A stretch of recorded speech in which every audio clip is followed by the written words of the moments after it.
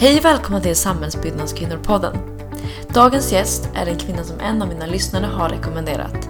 Och med oss idag har vi Ida Lindgren, hållbarhetsansvarig på Infranord. Ida, liksom jag själv, brinner ju för social hållbarhet.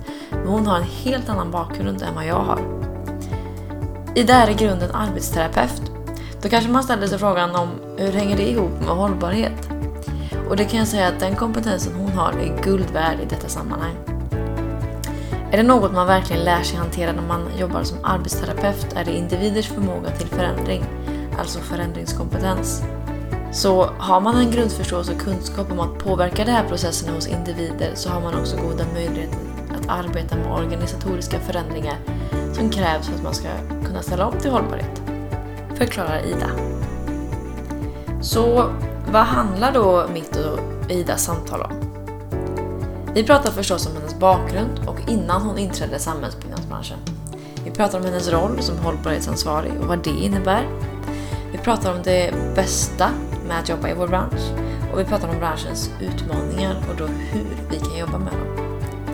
Alltså branschens utmaningar kring bland annat social hållbarhet och jämställdhet. Och just det här med att jobba med hur det är enligt mig väldigt viktigt att prata om och sprida kunskap om. Och här har Ida många konkreta saker som vi alla kan tänka på. Sedan är Ida även skolad i idrottsrörelsen där hon har sett otroligt mycket likheter mellan dessa miljöer. Alltså, det finns likheter mellan en byggarbetsplats och idrottsrörelsen. Där hon har sett att de kvinnor som blir kvar i idrotten och stannar längre är också de som anpassar sig till de manliga normerna och beteendena. Och mer om detta får ni höra längre fram i avsnittet. Stort tack Sandvika för att ni stöttar mitt arbete och nu önskar jag er en riktigt trevlig lyssning.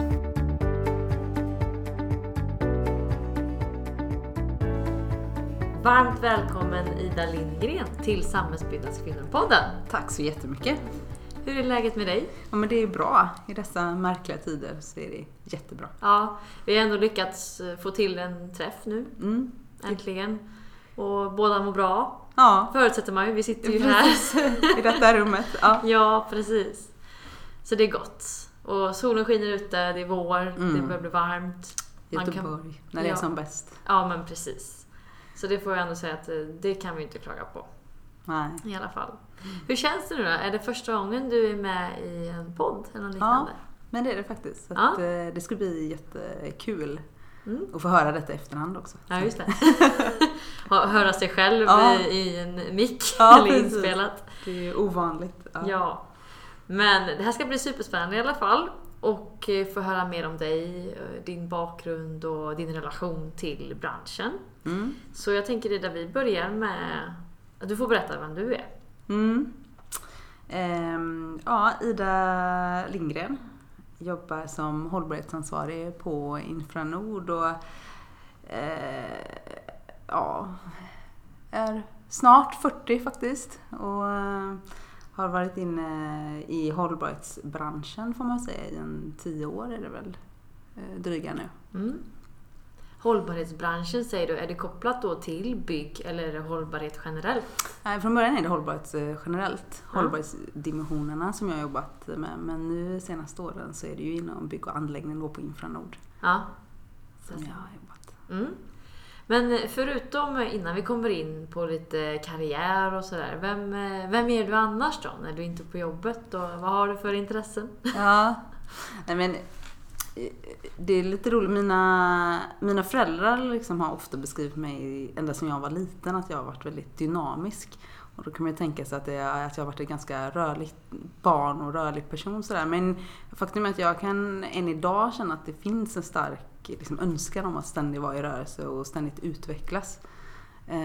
Så det är väl ändå så jag skulle vilja beskriva mig. Att det finns en rörelse.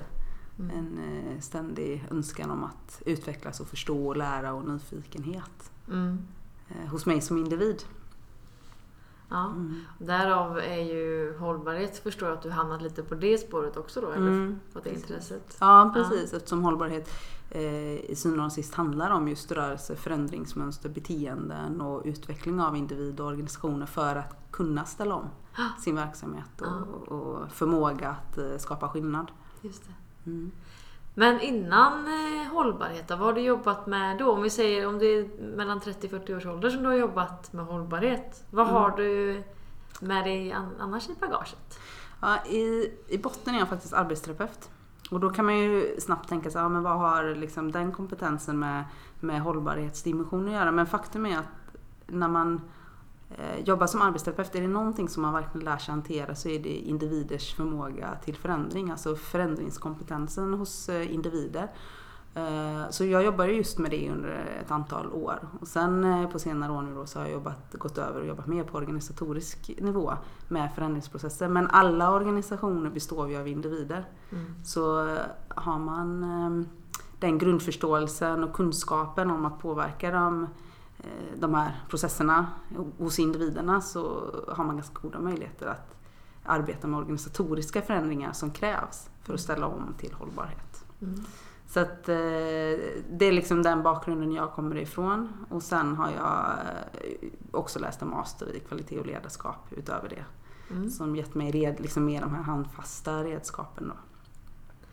Okej, så från arbetsterapeut till hållbarhetsansvarig. Var det du drömde om när du var liten? Alltså, faktum är att jag har alltid varit väldigt, väldigt intresserad av hållbarhetsfrågor. Ja. Alltså jag är genuint verkligen sen jag var liten. Sen har jag väl aldrig klätt i de här orden, utan det har väl snarare handlat om att en önskan om att bidra och kunna göra skillnad till någonting gott i världen. Så. Det låter väldigt så här filosofiskt, men ändå någonstans där. Ja, men det där du haft dina drivkrafter då, tydligt sedan du var barn. Det har ändå varit en värdegrundsdriven utveckling i mitt arbetsliv. Så har det ju varit, helt klart. Vad häftigt. Ja, okej. Men din yrkesroll nu då som hållbarhetsansvarig, det är du nu på Infranord idag. Och när började du med det? Det är 2 år sedan nu. Ja, 2 år sedan. Och byggbranschen då, eller när sen du hamnar liksom inom samhällsbyggnadsbranschen eller i min bransch, som vi ska snacka mycket om idag. När inleddes det? Ja, egentligen så var det i samband med att jag kom in på Infranord. Innan så jobbade jag som managementkonsult och hade några uppdrag i liknande verksamheter. Så att, men framförallt är det nu på senaste åren. Ja. Okej, innan du kom in då i branschen, vad hade du för fördomar då? Kom du in med en viss liksom syn? Man säger man får ju oftast en bild av det innan, kontra om det förändrades ganska snabbt eller? Jag tror faktiskt tyvärr inte, eller tyvärr ska jag inte säga, men det var nog ungefär så som jag tänkte att det skulle vara. Jag hade de som rekryterade in mig också var superduktiga, så de kunde också ge en väldigt sann bild av hur kulturen och organisationen och så såg ut. Så att jag har nog tyckt att jag motsvarat det. Ja, det levdes upp till dina förväntningar. Ja, ändå. Precis. Vad var dina förväntningar? Precis. Nej, men dels att det är en bransch där det händer mycket. Det finns en utvecklingstakt och en vilja. Och också en viss kraft av innovation som ändå kännetecknar liksom bygg och materialframställning och de här bitarna. Men sen också att det finns en kultur som man behöver ändra på. Till exempel få in mer kvinnor och mer mångfald och de här bitarna i vissa lägen. Samtidigt som det finns en väldigt önskan om att få in just det, därför att man söker kompetens, man söker breddning och sådär. Så att jag kan både se en stark behov och efterfrågan och tydlighet och som sagt, klarsynthet. Väldigt tydlig sjukdomsinsikt kan man väl säga om vad som krävs. Sen kanske man inte alltid har redskapen eller möjligheten att jobba fullt ut med frågorna, men jag upplever ändå att det fanns en klarsynthet i det. Men när du blev anställd nu då för 2 år sedan, eller som hållbarhetsansvarig, vad innebär nu din roll då? Eller? I första hand så ansvarar jag för det övergripande strategiska arbetet, hållbarhetsarbetet på Infranord. Och det handlar dels om att hjälpa till när man tar fram strategier, affärsplan och sådana bitar. Och sen sätta upp mål, nyckeltal och måltal, uppföljelse och handlingsplaner kopplade till dem. Sen har jag jobbat väldigt mycket med utbildning, kompetenshöjande insatser. Kommunicera ut och inspirera, motivera och hitta folks individuella drivkrafter och olika arbetsgruppers drivkrafter för att genomföra de här förändringarna som krävs. Och sen har jag också jobbat en del med dokumentation, riktlinjer, policyframtagning och rutiner kopplade till frågorna. Och sen också såklart stöttat platschefer i specifika hållbarhetsfrågor. De kan ringa och fråga hur det här kundkravet, hur ska vi hantera detta? Och, Är du mycket ute i projekt och så byggprojekt i din roll? Jag personligen tycker att det är jätteviktigt att hela tiden ha en fot ute i verkligheten. Så att jag har verkligen försökt att vara mycket ute på praktik, ute hos våra platschefer och våra arbetsledare och legat på rälsen och jobbat. Och jag tycker det är jättekul också. Jag tycker det är en fantastiskt spännande miljö att få vara i. Så det har varit en kombination av att jag tyckte att det var jättekul samtidigt som jag också förstått att jag måste göra det för att få möjlighet att komma igenom med frågorna. Det är ju lättare att bygga upp förtroendekapital när man är en i gänget liksom. Att då lyssnar de på det mer såklart. Ja, det förstår jag. Men det känns lite som att när du nämner lite dina arbetsuppgifter och så kan man nästan jämföra med eller KMA. Lite liknande. Är det skillnad, likheter? Eller det är mycket likheter i alla fall, ser jag. Ja. Men ni har KMA också. Ja. Det är väldigt mycket likheter. Jag jobbar kanske lite mer på övergripande strategisk nivå kopplat till måluppfyllelse och hur hela bolaget, min tjänst är ju över hela bolaget så inte projektspecifikt. Medan KMA kanske jobbar mer mot det här projektet och de kundkrav till exempel som man har där. Just det. Så lite mer övergripande. Övergripande nivå. Ja. Skulle du säga att du har någon nisch då? Ja, men jag skulle nog vilja säga att min nisch är i sådana fall förändringsledning. Eftersom just förändringsledning egentligen utgår från väldigt djupa psykologiska och sociala dimensioner.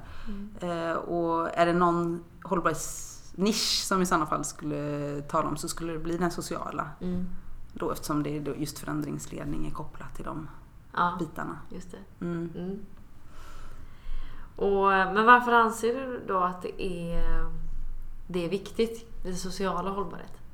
Jag tror att för att komma igenom med förändringsarbete så krävs det just att individer och organisationer eller att man förstår hur individer och organisationer ska lockas fram och motiveras att driva igenom och de här förändringarna som måste ske för att vi ska ställa om och bidra till världen på ett positivt sätt. Och det handlar ju både om att vi som organisation ska bidra till den externa världen bättre och det handlar också om att vi internt ska jobba på ett hållbart sätt. Så det är båda de här externa och interna dimensionerna som man får förhålla sig till. Ja. Men att jobba liksom med förändringsledning och förändringsprocesser rent allmänt, det är, alla säger ju det och jag känner ju av det själv att det är tålamod som krävs. Tålamod är någonting som du har. Jag skulle nog vilja säga att det är en av de viktigaste delarna i min roll. Att just ha uthållighet och förmåga att liksom vara konsekvent också och fortsätta driva på.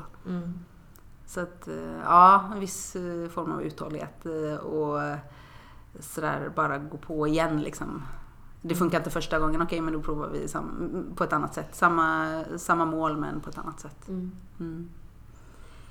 Har ni du är hållbarhetsansvarig, har ni en hållbarhetschef då också? Eller är det typ du är? Eller vad är skillnaden? Skillnaden mellan, hos oss finns det ingen uttalad hållbarhetschef. Däremot så är det vd som har det slutgiltiga ansvaret för hållbarhetsfrågorna. Sen finns det olika personer ute i organisationer som ansvarar för vissa delar, men jag har det samordnande ansvaret. Men då har du ändå beslutsmandat? I vissa frågor, men jag rapporterar till ledningsgruppen. Så det är där de beslut som jag behöver ta hamnar. Sen ofta i många organisationer så är det väl skillnad mellan hållbarhetsansvar och hållbarhetschef är kanske att hållbarhetschefen många gånger har personalansvar. Och det har inte jag i den här rollen. Så det är kanske den mest konkreta skillnaden. Jag tänkte på förresten Infranord är det du jobbar på. Mm. Vill du berätta lite kort om vad det är för bolag för de som inte är insatta? Ja, såklart. Lite bakgrund till precis. Ifrån vi driftar och underhåller järnvägen i Sverige. Ja. Så att vi gör det oftast på uppdrag av till exempel Trafikverket eller SL eller andra. Ibland är vi på entreprenad och sådär. Mm. Men är det ett statligt? Statligt aktiebolag är det. Statligt aktiebolag. Ja. Har du varit på något privat innan och så du kan jämföra? Jag har varit på privat, ett helt privat, och sen har jag även varit på kommunala och statliga arbetsplatser innan. Så att det är en bra kombo. Men rent i omfattning då, Infranord, hur stort är det, alltså anställda, har du koll på det? Ja, 1800, ungefär 2000 anställda är vi fördelat på 78, tror jag, olika platser runt om i Sverige. Hela Sverige? Ja, jag är inte helt säker på om det är 78, men jag tror det var någonstans där. Ja. Okej, 2000. Vet du ungefär fördelningen med män, kvinnor? Och... Ja, men i stabsfunktionerna ser det faktiskt ganska bra ut. I ledningsgrupp och stabs så. Men ute bland teknikerna och längre ut så att säga i kapillärerna, där är det mer skev fördelning. Där är det nästan bara män. Ja, okej. Så när du kommer ut i projekt och sånt så möter du inte så mycket kvinnor? Nej, det har jag inte gjort. Jag har haft turen här i Göteborg, just så har vi ett par riktigt bra kvinnliga platschefer då. Så det har varit kul att få lära känna dem lite grann. Ja. Varför tror du att det är så få kvinnor då när du kommer ut? Nej, men jag tror att i grund och botten så handlar det ju om att vi ser manliga och kvinnliga yrken. Att vi från ganska unga ben lär oss vilka yrkesroller och vilken intresse vi ska ha. Ja, nu kommer du in på normer och strukturer och sånt i samhället som vi formar då. Och det läser jag väldigt mycket om här också annars. Väldigt intressant, men inte alltid lätt att ta på. Nej. Kanske. Jag tror också det är en stor bidragande orsak till att det ser ut som det gör. Att det rent historiskt sett har blivit så. Men om man ser till din vardag i din roll som hållbarhetsansvarig och så, du säger att det är i stort sett över hela Sverige och sådär. Och har du fått åka runt mycket i din roll, eller hur? Vad innebär det? Eller vad är ju... Ja, men jag åkte runt jättemycket. För att jag har tyckt att det har varit ett arbetssätt där jag har haft lättast att komma igenom med frågorna. Och att jag tycker om att möta människor och prata och liksom ha möjlighet att förstå deras situation, för att jag också ska kunna sätta de här frågorna i en kontext som är anpassade till dem. Så att inte jag kommer från kontoret och slänger fram ett papper och begär att de ska göra någonting som är helt orelevant i förhållande till den situation de är i. Men skulle du kunna beskriva hur en vanlig vecka ser ut för dig? Den är väldigt allsidig. Den är ju ofta lite skrivbordsarbete, insamlande statistik, analyser, lite textframtagning, olika saker som ska kommuniceras ut på olika ställen. Rapporteringsunderlag kan det vara. Och sen då ofta en eller ett par fysiska träffar med olika arbetsgrupper eller personer för att följa upp eller hitta vilka områden de ska jobba med. Ja, det finns 10 000 olika saker. Men det ser väldigt olika ut då också, förstår. Ja, väldigt olika. Beroende på vilket läge man befinner sig i också, förstås. Men om man tänker på, nu har det varit 2 år i branschen då, kan man säga. Har du något särskilt händelse eller minne som du skulle vilja dela med dig av som var kanske jätteroligt, eller om det kanske var jobbigt, eller eller som gav dig något aha? Ja, men det är en situation som jag tänker på som faktiskt gav mig en så här aha-upplevelse om om man bara träffar rätt liksom, på hållbarhetsfrågorna. Jag var ute på räls just och låg ute och arbetade med ett gäng killar, för det var bara killar ute vid det här tillfället. Och vi hade jobbat under hela dagen och till och från liksom pratat om det här med effektivitet och möjlighet att jobba både effektivt men också hållbart samtidigt. Och då sa jag som exempel bara att ett enkelt sätt att göra rätt är ju att se till att man har med sig sina verktyg ut från början. För det du sparar då, det är ju både tid, det är effektivitet, det är pengar, men det är också CO2-utsläppen, drivmedel, och det är också säkerhet. Att du har rätt hjälpmedel med dig ut och inte börja greja med andra verktyg som kanske inte är riktigt bra. Sådär.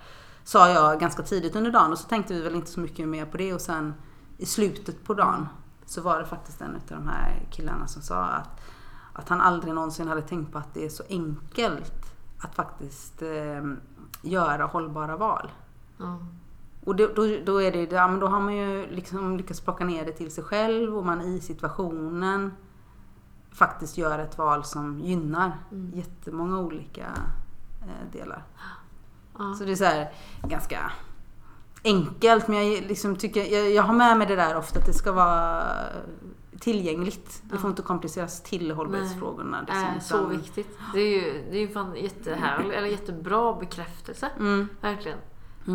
På ditt jobb då, att det bekräftar att du har nått ut.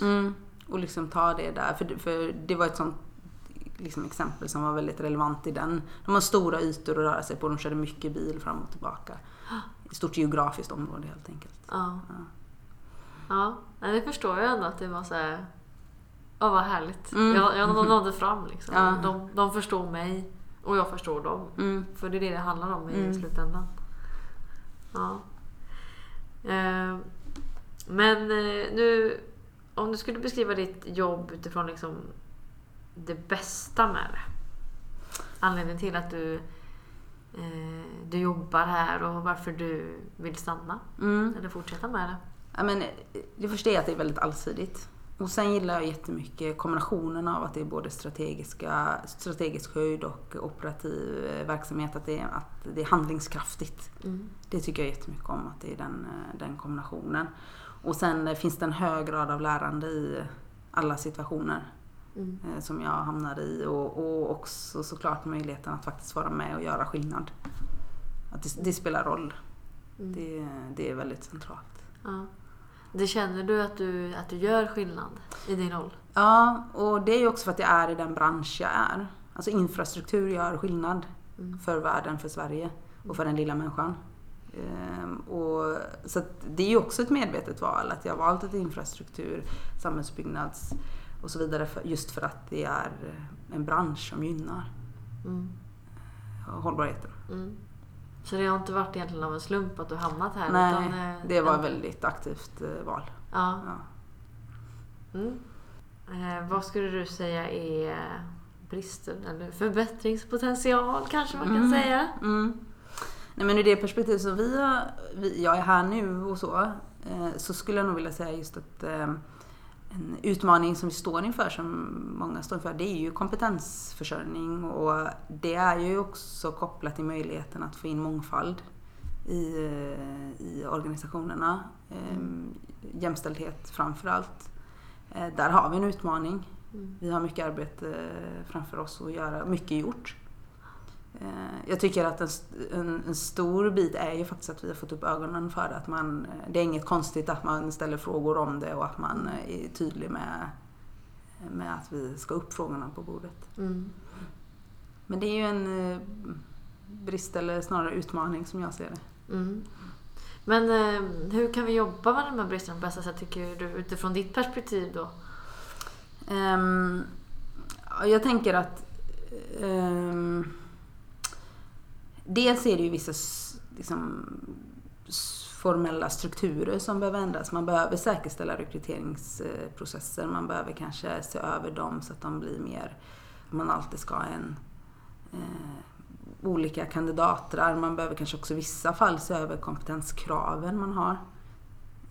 Det är inte alltid så att vi måste ha den kompetensen som vi eftersöker, utan det finns andra kompetenser eller kunskaper som kan bidra till de arbetsuppgifterna. Och sen, det är ju det ena av de här mer strukturella bitarna. Sen de andra är ju kopplade till beteende och jargonger och attityder ute och inne på arbetsplatserna. För att normen, synen på vilka som ska arbeta på en arbetsplats ska bli bredare. Hur gör vi det då om vi ska försöka liksom bryta ner det till konkret? Jag tror utbildningsinsatser är jätteviktiga. Jag tror också att självreflektion och de här att man får syn på sitt egna beteende, att man får hjälp med det, och också konsekvenskultur. Att när man inte beter sig på ett sätt som kanske är gynnsamt för alla, så behöver man också bli uppmärksammad på det. För det är ju det många gånger som är problemet, att vi är inte medvetna om de beteenden och den strukturen som vi är i, utan vi åker in där för att vi alltid har varit där. Och hemligheten är ju också att dra ut den här millimetersekunden från det att vi får en input eller stimuli till att vi agerar på stimulin. Att vi ryggradsmässigt, att vi liksom förlänger den tiden från att gå från en bråkdel av en sekund till i alla fall 2 sekunder, så vi hinner göra på ett annat sätt. Man sitter vid ett konferensbord som här till exempel, och så låter man ordet gå runt, och så är man snabb över 1 eller 2 personer. Liksom hinna dra ut den där tiden. Vänta nu har de här 3 personerna fått 3 minuters taltid. Nu ska vi ge de här 2 personerna 3 minuters taltid. Ja, men precis. Det är det jag vill komma fram till, lite de här små konkreta detaljerna som man faktiskt kan jobba med det. För när du nämner stimuli och sådana saker, då blir det så här: okej, nu åker man bort nästan lite, vad menar du? Så man försöker bryta ner det konkret som möjligt, så vem som helst kan förstå faktiskt vad man menar med det. Allt ifrån att sitta vid mötet då, vilka som faktiskt, vem är det som pratar och inte liksom, att bli medveten om det, till andra situationer i arbetslivet eller i vardagen. Vad skulle det kunna vara? Det kan ju till exempel vara att man, när man tittar på bemanning till exempel, så är det ju ibland då lätt att man tar personer som ropar högst, eller som berättar att man är väldigt duktig på ett jobb. Men bara för att man berättar att man är väldigt duktig eller ropar högst, så betyder ju inte det faktiskt att man är duktigast på jobbet. Så det är ju ett exempel att liksom inventera noggrannare med vilka som har kompetens. Och ställa frågan, inte ta dem som kommer till mig, utan ställa frågan till personer: hej, vill du göra detta? Har du möjlighet? Det är också en sån här... Ja, just det. Att, för vi alla är ju så olika, om du är introvert eller extrovert. Liksom, att alla tar ju mer olika plats förstås. Och det är de personlighetstyperna eller personligheterna man måste liksom ta hänsyn till. Ja, och vi är också uppfostrade, män och kvinnor är också uppfostrade att bete oss olika sociala situationer. Vilket också gör att i vissa sammanhang så gynnas man av att vara tyst, och i vissa sammanhang gynnas man av att höras och låtas. Och då att liksom göra tvärtom i de där sammanhangen kan ju också vara en sån här ganska enkel. Precis, och det är ju när någonting avviker från det som är normalt. Precis.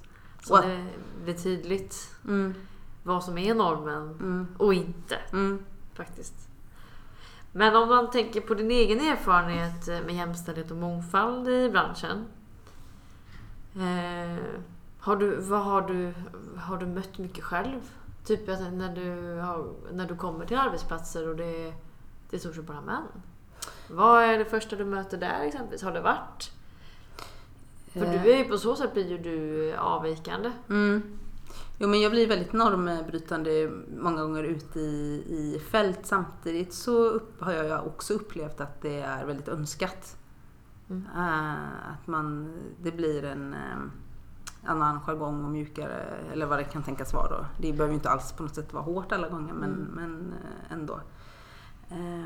Men när du säger att det blir uppskattat, säger de det eller är det bara tydliga signaler de visar, eller hur har det uppdagats? Nej, men alltså att stämningen är hjärtlig, att situationen är behaglig. Det är ju ett ganska tydligt tecken på att det fungerar. Och det beror ju inte såklart bara på mig, utan det beror också på arbetsgruppen som sådan, att det finns en tillåtande. Sen tror jag generellt att man just med öka kunskapen, när man ökar kunskapen så lägger man ju också över fokuset på männen. Alltså att det är inte kvinnans ansvar att driva jämställdhetsfrågor, utan det är lika mycket männens ansvar att förstå situationen som uppkommer av en väldigt stereotyp manlig miljö. Att inte hon ska anpassa sig till dem utan de behöver ändra på sig också. Det är inte vi som ska ändra på oss för att vi ska platsa in. Utan vi alla i en grupp som sig behöver ju liksom se så att vi mår bra tillsammans och kan arbeta ihop utifrån den personen jag är och bli respekterade för det. Det är det handlar om. Man ska inte känna att man måste förändra sig efter en grupp för att passa in och inte kunna vara den man är. Nej. Och det är också liksom jag är skolad i idrottsrörelsen också, som ju också är väldigt jämförbar faktiskt. Det är också en väldigt typisk manlig miljö. Och det finns otroligt mycket likheter mellan de här två miljöerna. Och en väldigt slående sak där, det är att de kvinnor som kommer in och blir kvar, det är kvinnor som är ganska duktiga på att anpassa sig till de manliga normerna och manliga beteendena. Är det här en analys du har gjort själv? Ja, eller? Nej, det här är fullständigt. Det finns ingen vetenskaplig grund på detta överhuvudtaget. Vilket gör att de kvinnorna som blir kvar länge i branschen eller i idrotten, de är inte så särskilt bra för kvinnorna i stort i övrigt. Därför att vi har liksom samma beteende, samma mönster, samma jargong som våra manliga kollegor. Det man vill göra är ju att öka upp andelen kvinnor, så att den här normen, beteendet förskjuts, så att det blir en bredare norm. Men vad är det för beteende eller norm som du pratar om nu då? Som ska förskjutas? Ja, men det kan ju exempelvis vara en jargong som är lite hård, lite raljerande eller vad det kan tänkas vara. Och kommer man in som kvinna så gör man ju så. Man gör ju på samma sätt, och då exkluderar man ju de kvinnor som inte uppskattar den. För den jargongen till exempelvis. Och då kommer ju de sluta. Och då har vi missat jättemycket viktig kompetens. Så det är ett exempel på... Ja. Och då säger du att tar vi in fler kvinnor, fler och inte bara en liksom, så kommer den jargongen liksom lättas eller liksom försvinna. Just för att en eller två kvinnor i en sån situation går lätt in i den här jargongen, mentaliteten. Men har man 5-10 stycken kvinnor, då är det med all säkerhet ett antal av de kvinnorna som inte går in i den jargongen. Och då har man ju breddat, för det handlar ju om att addera. Just det. Det handlar om att liksom ta till sig beteenden som är sunda. Och sen finns det en del manliga beteenden som är oerhört sunda. Som kvinnor ska kanske uppmuntras till. Och en del kvinnliga beteenden som männen ska uppmuntras till. Så liksom att addera, att hela tiden tänka att det handlar inte om att jag ska ta bort kvinnligheten eller ta bort manligheten, utan att addera så man har möjligheten till båda. Precis. Att det inte blir så snävt ett beteende. Utan det är flera olika beteenden som accepteras i gruppen.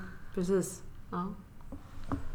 Men vad häftigt ändå att du har gjort den, eller häftigt, men att du har gjort den reflektionen liksom i flera olika sammanhang själv då, och sett att när det är tjejer som är få anpassar sig, och när det blir fler så kommer det liksom luckras upp.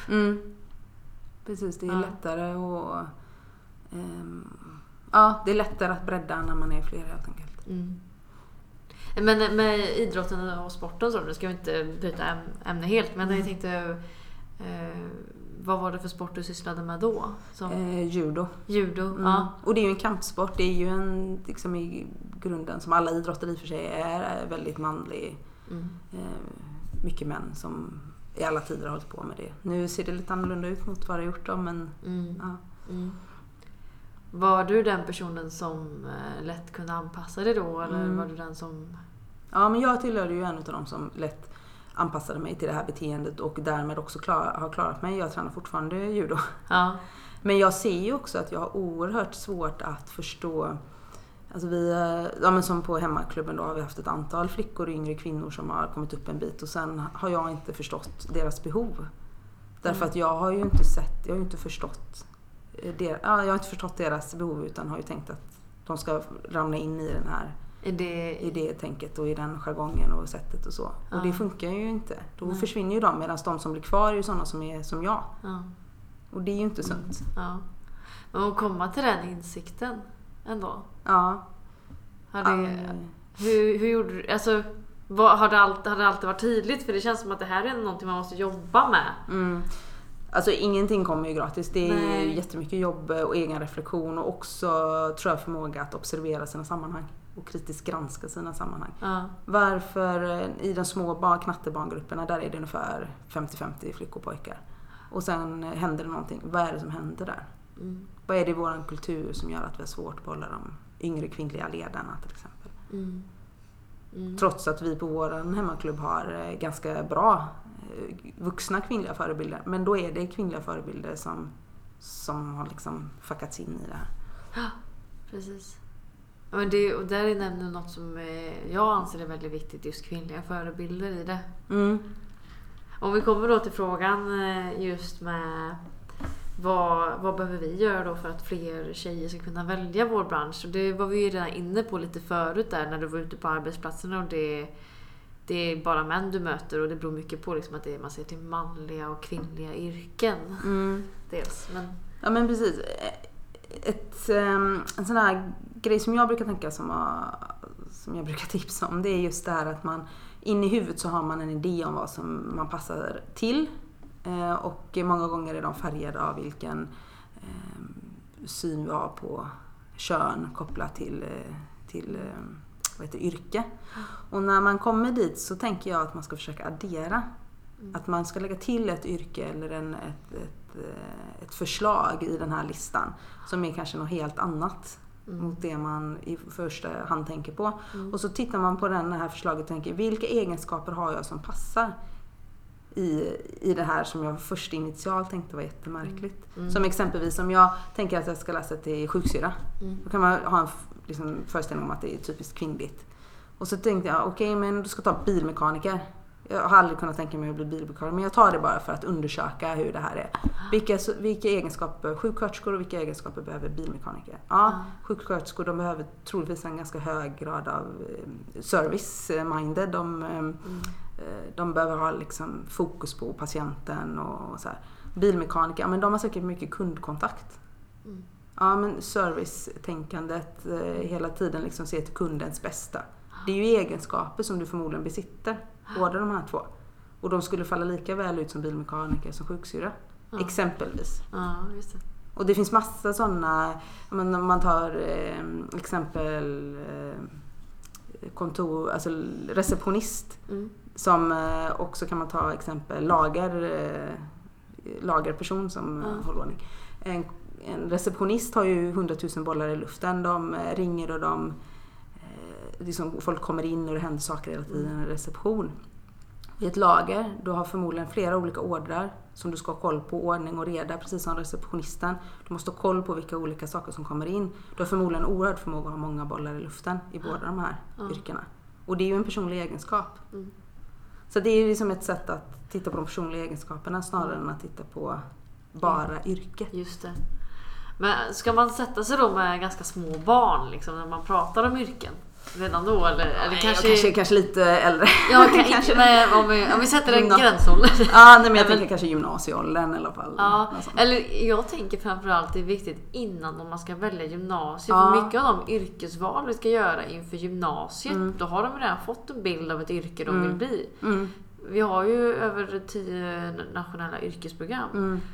Och intresset för dem dalar ju mycket. Och det är ju någonting vi måste jobba med. Alltså borde man ju redan i en ganska tidig ålder, tänker jag, för barn redan att få in det här att med manligt och kvinnligt yrke liksom, att försöka sudda ut det redan då, där.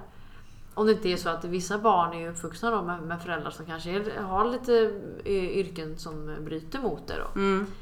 Men det är ju inte många. Nej. Så att ja, men det är nog väldigt klokt innan gymnasiet, så man får med sig det. Och sen också att man kan förvalta det sen när de väl kommer ut då. Att när jag kommer ut som biltekniker eller bilmekaniker, så att jag inte, de här typiskt kvinnliga bitarna då kanske där, eller som manlig sjuksköterska eller vad det kan tänkas vara. man kan ta hand om den kompetensen. Ja, men det är bra. Se till personliga egenskaper och intresse och titta inte överhuvudtaget på yrken i sig faktiskt. För det är faktiskt, smart. Eller så här, men det är ett bra sätt liksom, hur man ska presentera saker och ting för just yngre. Ja. Eller just när man ska jämföra då. Att någon bestämmer sig för ett yrke. Ja, men kan du tänka dig det så kanske du likväl kan tänka dig det andra. Ja, precis. Det är ett helt olika yrken men det kräver liknande egenskaper. Ja, precis. Det kan ju öppna upp hur mycket som helst faktiskt. Ja. Och så förebilder. Nämnde du ju lite också om det. Varför det är viktigt tror du? Nej, men jag tror att det finns en del möjlighet till identifiering och också faktiskt det här att man också kan nå dit, att det är inte onårbart. Som också så här exempel från idrottsvärlden som kanske inte är, men ändå, jag var ganska gammal första gången jag såg en kvinna med rödvitt bälte, vilket är det högsta bältet man kan ha då i judo. Eller jag var fullt vuxen ska jag säga, väldigt vuxen. Och innan dess hade jag aldrig ens tänkt tanken att jag själv skulle kunna ta det en dag. Och det är lite samma med förebilder tänker jag, att ser man en kvinnlig platschef och man kommer direkt från gymnasiet då, så det är klart att jag också kommer kunna bli det någon dag. Ja. Eller vd eller vad det kan tänkas vara. Ja. Det tror jag är en jätteviktig del också. Absolut. Vad tror du vi ska satsa mest på då? Om man ska välja något? Eller mer på rent i de här frågorna? Vad vi ska satsa mest på när det gäller jämställdhetsfrågorna? Ja. Eller, nej, men jag tror att vi måste få upp numerären. Alltså att vi måste bli fler antal. Alltså att yrkena måste bli mer könsneutrala. Vi måste få in mer män i de typiskt kvinnliga branscherna. Och jag tror att vi måste få in mer kvinnor i de andra branscherna. Och så tror jag också på ledningsstyrningsnivå. Så tror jag att vi har ju ett jättejobb att göra där också. Ja. Och men rent då för att komma dit? Ja, då är det just att jobba med kunskapshöjande tror jag, aktiviteter och vara tydliga med och också konsekventa med om man inte följer rutiner eller andra vägledande dokument och så, att det faktiskt blir konsekvenser av det. Eller man beter sig på ett sätt som inte är gynnsamt. Då blir konsekvenser. Man får ett samtal, man blir tillsagd. Det är inte okej. Det är ingen arbetsgruppen som skrattar med. Det är också ett straff. Eller om man ska säga att man drar ett raljerande skämt, men det är ingen som tycker det är roligt. Det är en konsekvens av ett beteende som inte är okej. Ja. Att vi blir tillräckligt många som kan hålla emot. Ja, just det. Ja, nej, konsekvens av handlingar. Det ska bli tydligt och kännas då om det är fel. Men nu i samband med coronapandemin, eller man kan väl egentligen säga vilken kris i allmänhet. Men upplever du just nu exempelvis att hållbarhetsfrågorna inte kanske blir lika prioriterade längre? Eller kanske tvärtom i det här skedet? Precis. Nu är det lite ironiskt. Jag är ju varslad nu, men det beror ju inte på coronan, utan det här varslet beror på andra anledningar. Men det jag ser när jag är ute nu och söker jobb, det är att det finns ganska få hållbarhetsjobb ut just nu. Men det däremot tror jag är mer kopplat till den här coronasituationen som är. Men däremot är ju just hälsa och säkerhet är ju en riktig hållbarhetsaspekt. Så att utifrån den synen så har det väl aldrig varit mer liksom väsentligt och prioriterat med just hållbarhetsarbetet ute på arbetsplatserna. Ja, just det. Men hur tycker du att man ska agera på den här krisen eller någon annan kris egentligen med de här frågorna då? Nej, men om man har jobbat in hållbarhetsfrågorna i strategin och i affärsplan och sådana där saker ordentligt och inte bara följer upp på de ekonomiska talen, utan man adderar de ekonomiska talen ska självklart såklart vara kvar som styrande, men också addera de här hållbarhetsmålen eller strategierna som man kan ha. Då har man ju byggt in det i systemet och får ju med sig hållbarhetsfrågorna ändå.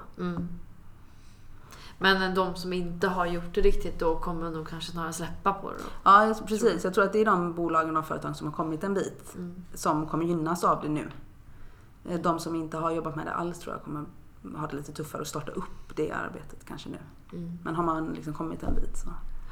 Jag tror inte man tänker nu i den här krisen som är att vi ska starta hållbarhetsarbete från scratch nu. Nej. Utan det andra. Nej, det förstår man förstås också att det inte går att prioritera. Nej. När arbetsmarknaden ser ut som den gör. Också. Men vad tänker du nu då när du söker jobb i alla fall? Vad vill du ha för jobb? Nej, men, ha chansen här nu. Ja, men precis. Jag tycker ju det är väldigt spännande att fortsätta egentligen på den inslagna linjen. Ser ju gärna att fortsätta jobba bara med strategi, affärsplan och sådana saker kopplat till hållbarhetsfrågorna och också vara den som driver och håller ihop olika hållbarhetsprojekt. Kommunicerar, utbildar personal internt, externt, föreläser och inspirerar. Ser du dig själv kanske som hållbarhetschef då någonstans? Ja, om 5-10 år? Eller i framtiden? Ja. Nej, men nu också, absolut. Det är den typen av tjänster som jag söker nu. Ja, hållbarhetschef eller kanske HR-chef. Ja, HR, hållbarhetschef, hållbarhetsansvarig. Den typen av roller. Ja. Då önskar jag verkligen en stort lycka till nu i sökandet. Ja. Hoppas att du finner någonting. Är det någonting mer du skulle vilja ta upp innan vi avrundar?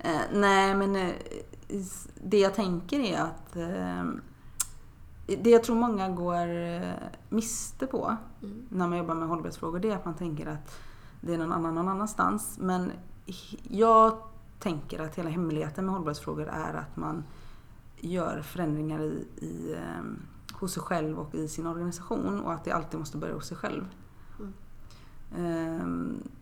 Och sen kan man ha olika påtryckningar och att man kan ha olika styrande piskor som tvingar dig att göra vissa saker. Men om du liksom i grund och botten är seriös och så börjar man dig själv. Ja, det börjar med själv inifrån. Det låter så här klyschigt men det är också de förändringar som blir bestående sen. Och hållbarhet handlar ju om att någonting ska vara uthålligt och bestående. Så att du att du ändrar ditt körbeteende. Det ska ju vara någonting som ska vara bestående. Jo, men precis, det handlar ju i slutändan om beteenden alltihop. Och för att ändra beteenden så är det nog att man ska komma på det själv än att någon annan säger att du bör ändra det. Jag vet ju bara själv när mina föräldrar säger en sak att jag ska göra och jag blir asförbannad på dem. Men sen så tänker man själv, eller kanske får höra det plötsligt från någon annan också som är utomstående, kan också vara nyttigt. Ja, precis. Att det inte kanske någon man har en direkt relation med. För att ta åt sig. Precis. Så det handlar om. Ja, men sista nu då innan vi avrundar. Har du någon kvinna som du rekommenderar som man ska intervjua? Någon förebild eller något? Ja, det har jag. Hon heter Annika Krus. Hon är en grym innovatör och kreativ kvinna som äger ett eget byggbolag. Henne skulle jag varmt vilja rekommendera. Henne ska jag skriva upp då. Vad är det för byggbolag? SDH Bygg heter de. SDH Bygg. Ja, det är ju givet. Det hoppas jag att hon är med på. Jag ska lägga en teaser åt henne. Ja, men det är bra. Toppen. Ja, men tack så hemskt mycket för detta, Ida. Ja, men och tack för att jag fick vara här. Ja, jättekul att du delar med dig av dina insikter och erfarenheter och tips. Framförallt just kring hållbarhetsarbetet och social hållbarhet framförallt. Som ligger oss varmt om hjärtat. Nu får du ha en fin dag. Ja, men tack så mycket. Detsamma.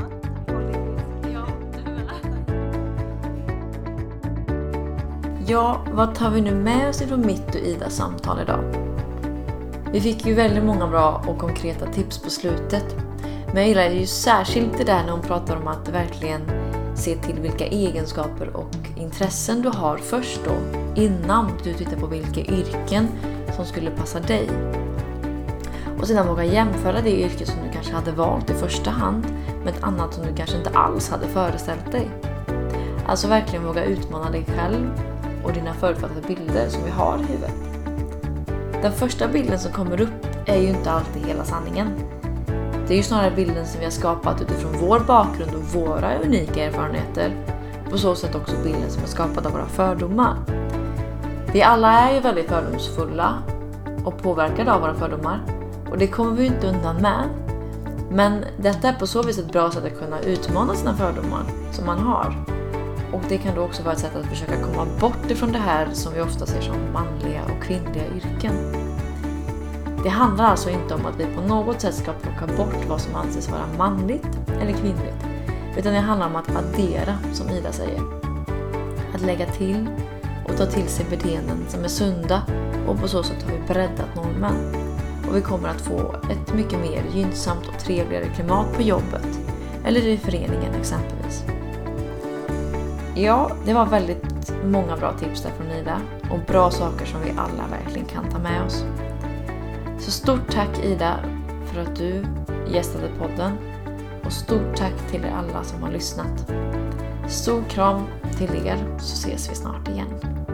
Puss och kram.